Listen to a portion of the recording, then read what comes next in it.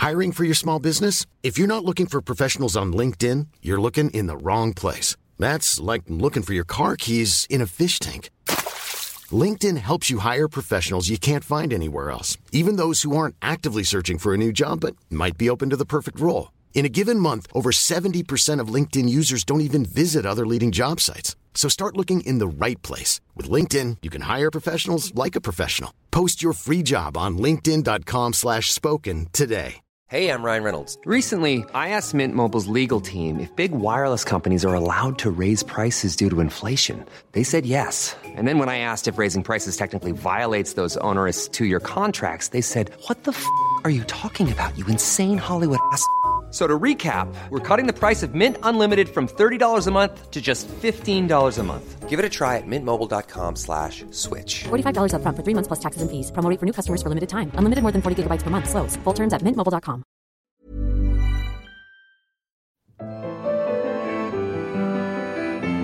Hello and welcome to My Favourite Work of Art with me, Dr. Laura Jane Foley. Each week, I'm joined in the studio by a guest who tells me all about an artwork that means something to them. Today, my guest is a theatre director and writer, Stephen Unwin. Stephen read English at Cambridge University and as a student directed an award-winning production of Measure for Measure which transferred to London's Almeida Theatre. For much of the 1980s, he was associate director at the Traverse Theatre in Edinburgh. In the early 90s, he was resident director at the National Theatre Studio in London. He founded the English Touring Theatre in 1993, and he opened the Rose Theatre in Kingston in 2008, where he served as artistic director until 2014. Stephen has written 8 books on theatre and drama, and he is also the author of 4 original plays. Stephen is chair of KIDS, a national charity which provides a wide range of services to disabled young people and their families. He lives in London and he has 3 children. I'm delighted he's joining me today. Welcome, Stephen. Hello. Hello. So tell me, what is your favourite work of art? So I plumped for 2 works of art by the same artist. Okay. And they are the Baptism of Christ, which is in the National Gallery, and the Resurrection, which is on a wall in San Sepolcro in Italy. Okay. And both by Piero. And just for the benefit of our listeners, the Resurrection, we've got reproductions here. So the Resurrection is an image of Christ staring straight ahead with one leg raised upon a tomb, presumably mere moments after the resurrection, and beneath him are 4 soldiers who are asleep. And the Baptism of Christ is similarly Christ in the centre of the image, being baptised by John the Baptist. That's correct. In both of them, there are things that connect these 2 paintings. In both of them, Christ is in the middle, staring out at us, and all the other figures are caught within the plane of the painting. And in both paintings, Christ is absolutely in the middle, in the most kind of obvious, perfect, dominant position in the painting. One of the things that I love about both these paintings, well, there's so many things I love about them, but that there is a formal control and counterpoint between the figure looking out at you and all the figures who are caught up in the individual moment of the drama. And you can draw through this, as I used to do as a kind of eager 17-year-old, you could draw through these paintings extraordinary lines of construction. And it's almost mathematical in its... they're both almost mathematical in their power and in their control, sort of almost in their objectivity. And I'm very, very struck by that.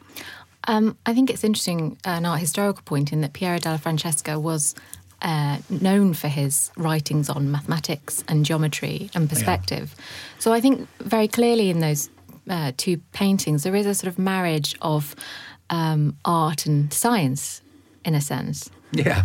I mean, is that your background? Have you got a sort of mathematical or scientific background as well? Or was that an interest as a child? No, I don't think it is mathematics. I mean, what's strange for me is I was brought up in Catholicism and I am now an absolute devout atheist. And these paintings in an interesting way, combine both a sense of the mysterious and, if you like, the divine, with an absolute secularism, which I think is one of the characteristics of the best Christian art, is that there's this kind of connection between the divine and the earth and the earthly. And I think that in a funny kind of way speaks very deeply to me and has informed most of my work ever since. That both are caught there, I find very, very striking. In terms of the mathematics, I love the sense of objectivity. There's a phrase that's used about Chekhov, who's one of my favourite playwrights, which is objectivity and commitment, that it both stands for something, and like a doctor. If you imagine the doctor who can analyse what is wrong with the body with great objectivity, but then has this passionate commitment to making the person better. You can't just be objective, but nor can you just be passionate. You have to have both, it seems to be, in life. And I think that these paintings express that with extraordinary power. They're both deeply symbolic. In the resurrection, we, on the left-hand side of Jesus, we see barren trees, dead trees in a sense, and then on the right-hand side, they are lush and full of life, and I mean, deeply symbolic of renewal and of resurrection. Yeah. And then when you look at the soldiers asleep, they are very, very individualized portraits, presumably of Piero's contemporaries. And in fact, I think people feel that the sleeper on Christ, the one who's the second from the left, if you're looking at the painting, I think people say that is a self-portrait of Piero. Also, I think what's interesting there, and leads into a little bit about your career, is that there are actually not enough legs. So there are only there are 4 soldiers, but only 3 sets of legs. And I think that's quite interesting because he's chosen not to pick the legs in order to have a nice composition. So as a theatre director, you must make similar sort of tricks in the career that you have. As a theatre director, one of the things you're doing is you're organising figures in space so that it tells a story and that it catches your imagination. But also that the viewer's eye is guided to what you want them to look at, not what you don't want them to look at. And there are a lot of ways of doing that.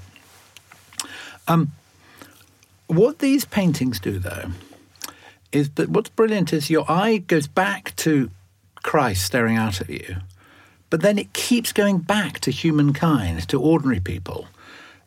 So that there's this brilliant tension, is that it's not just about the dominant figure, although the dominant figure obviously is very dominant. It's this relationship between the dominant figure and the rest and the rest of mankind, humankind, which then extends beyond the frame of the painting out to the audience. And it seems to me that in the theatre, the word is made flesh, is made material, which is also the case in the very best of Catholic art and Catholic belief, as I understand it. And these paintings seem to manifest that. If you looked at the resurrection and took away the soldiers and just had the risen Christ, it wouldn't be half as powerful. And I think the sort of point is that the risen Christ has an impact on these guys who are asleep. And of course, these guys who are asleep who don't witness this great event. Talking about my work, I mean, I'm writing a big book at the moment, which I've been writing for years, about the working class, the soldiers, and all the other kind of ordinary folk in Shakespeare. And there's a brilliant thing, which is there's a slave in Julius Caesar called Lucius, who's Brutus's slave, and he keeps being asleep and he keeps missing. He misses the appearance of the ghost of Julius Caesar at the Battle of Philippi because he's asleep. He misses the conspiracy because he's asleep. And it's a kind of in a funny kind of way, I think what Piero is doing is he's saying, and Shakespeare in a way, is saying all of us, we're all asleep and we're missing the thing that matters. And I sound like I'm a religious person. I'm not at all a religious person, but I'm very drawn to that brilliant human empathy, human understanding of everyday life that these paintings seem to catch. So that they're sort of caught somewhere between divine inspiration, whatever that is, and scientific naturalism. And they're somewhere in that huge evolution in human thought, which of course is the great Renaissance moment, which has both of those, and which you can see in Shakespeare and you can see in the greatest of Renaissance art, I think. But what you were saying about the fact that the soldiers are sleeping while the resurrection is going on reminds me of the Auden poem, Musée de Beaux-Arts. Oh, yeah.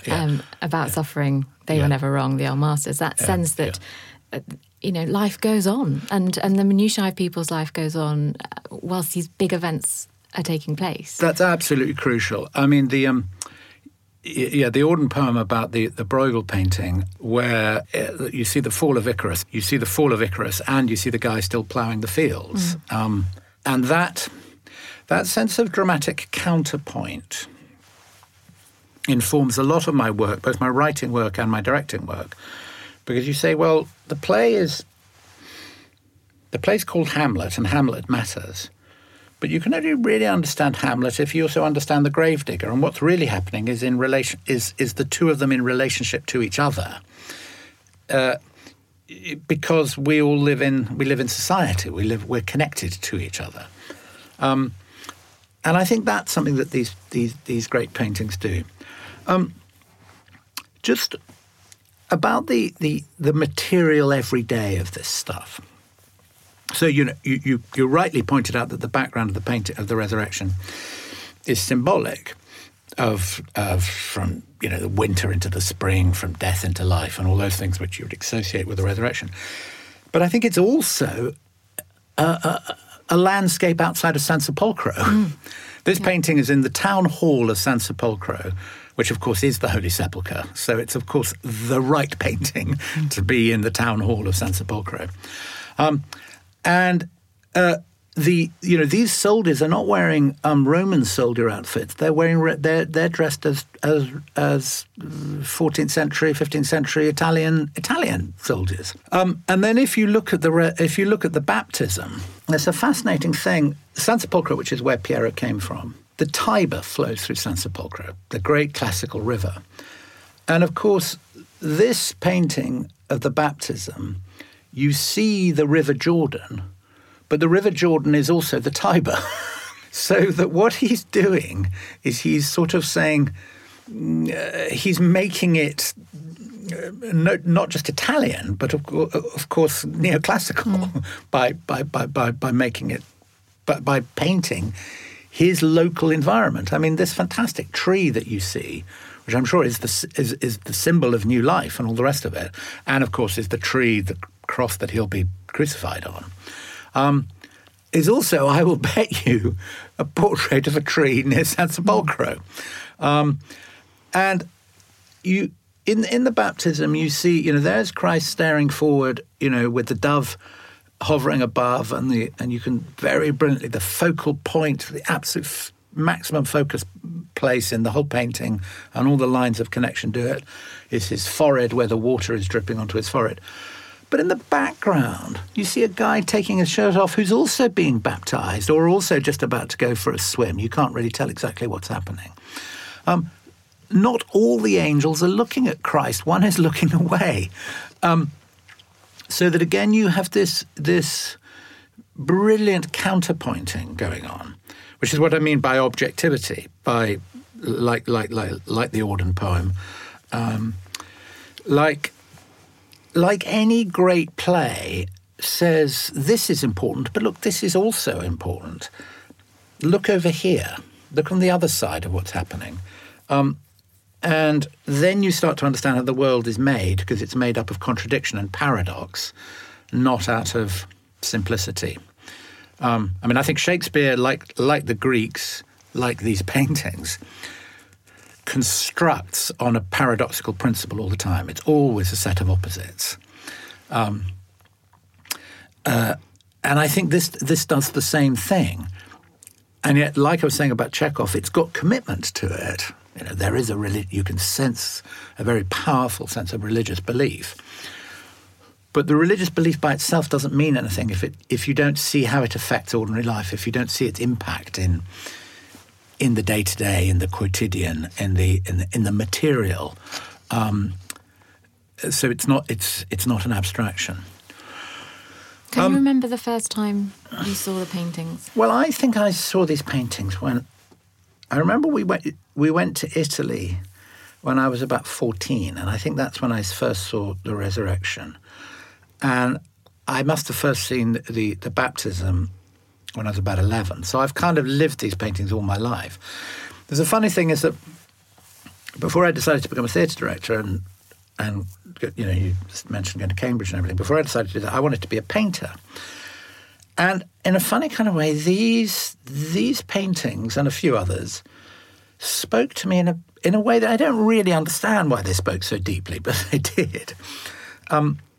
And I wanted to be a painter, and this stuff was I wanted to be a figurative painter, and this stuff was in some ways, a very deep inspiration for me.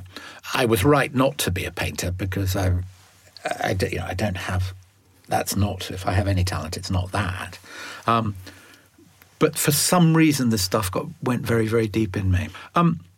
The quality of light is very peculiar in Piero. You don't know where the sun is, but the whole thing seems to be just glowing with this strange, delicate, milky light. And it couldn't be further away from the cliché of Italian Renaissance painting, which is all it's dark and gloomy and Caravaggio-esque. It's airy and it's fresh and it's light and it's kind of lit up. The figures seem to be lit up from inside in some peculiar way, which I find very, very appealing. It is strange for me sitting here going, I love these paintings, when I am a defiant atheist, and they are fantastically religious paintings. And I do sometimes think that you can't understand religious art, you can't understand Matthew Passion unless you sort of have some sense of belief. So I'm I got worried that I'm being a hypocrite in loving this stuff so much, or being inconsistent or contradictory, but maybe that's the paradoxical principle. And there's an interesting story, isn't there, about the painting in the Second World War? In 1944, the Germans were in San Sepolcro and the British Army was going up Italy, the Americans on the other side. And there's a story about a guy who was a British tank commander, and he got the order to shell San Sepolcro. He was in his tanks up on the hill overlooking, to shell it to get the Germans to leave. And he had in his head, because he was an educated guy, he had in his head this thing that Aldous Huxley had written about, which said the greatest painting in the world.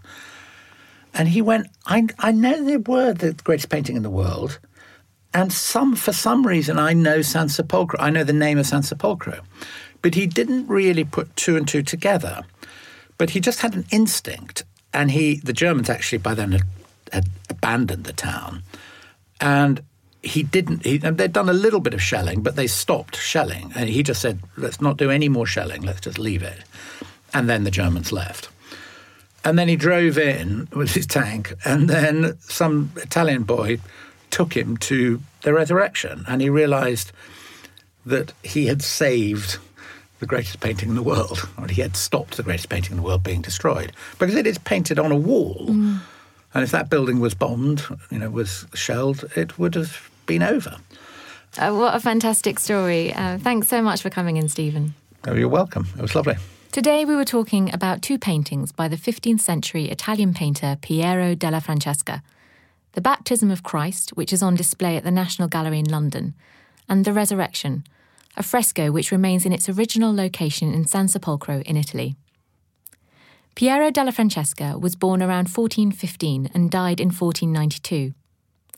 According to Giorgio Vasari's Lives, the 16th century series of artist biographies, Piero was also known as a mathematician and wrote 3 works which discussed perspective, algebra and geometry. Art historians believe that the meditative nature of his works are enhanced by his geometrical precision. In 1925, the writer Aldous Huxley described the resurrection as the greatest picture in the world. If you would like to see the artworks we were discussing this week, or carry on the conversation further, you can find me on Twitter @LauraJaneFoley. And if you want to discuss the show, please use the hashtag #MyFavouriteWorkOfArt. The show was recorded at Wise Buddha and was edited by John Last. The title music is Blue from Colours by Dimitri Scarlato. I hope you'll be able to join me next time. Goodbye.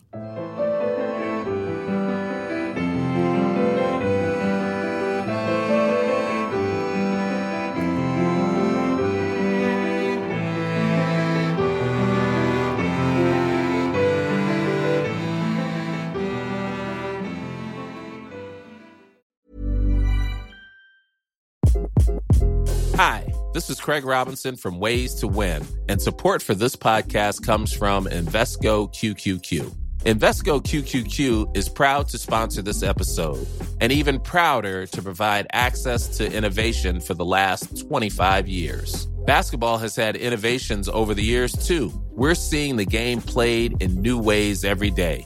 Learn more at Invesco.com/QQQ. Let's rethink possibility. Invesco Distributors, Inc.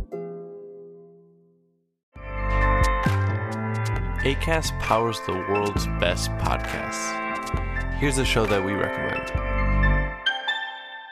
The Real Housewives is a guilty pleasure for most, but if you're looking to not feel guilty about that pleasure, tune in to Everything Iconic with me, Danny Pellegrino, where I break down all the messy moments and behind-the-scenes antics of Bravo's popular franchise. And on Everything Iconic, I also interview celebrity guests like Kelly Ripa, Keke Palmer, Drew Barrymore, Cameron Diaz, and more about their guilty pleasures, their past work, and so much more. So if you're pop culture obsessed and find yourself watching way too much reality TV like me, tune into Everything Iconic with Danny Pellegrino, wherever you listen to podcasts.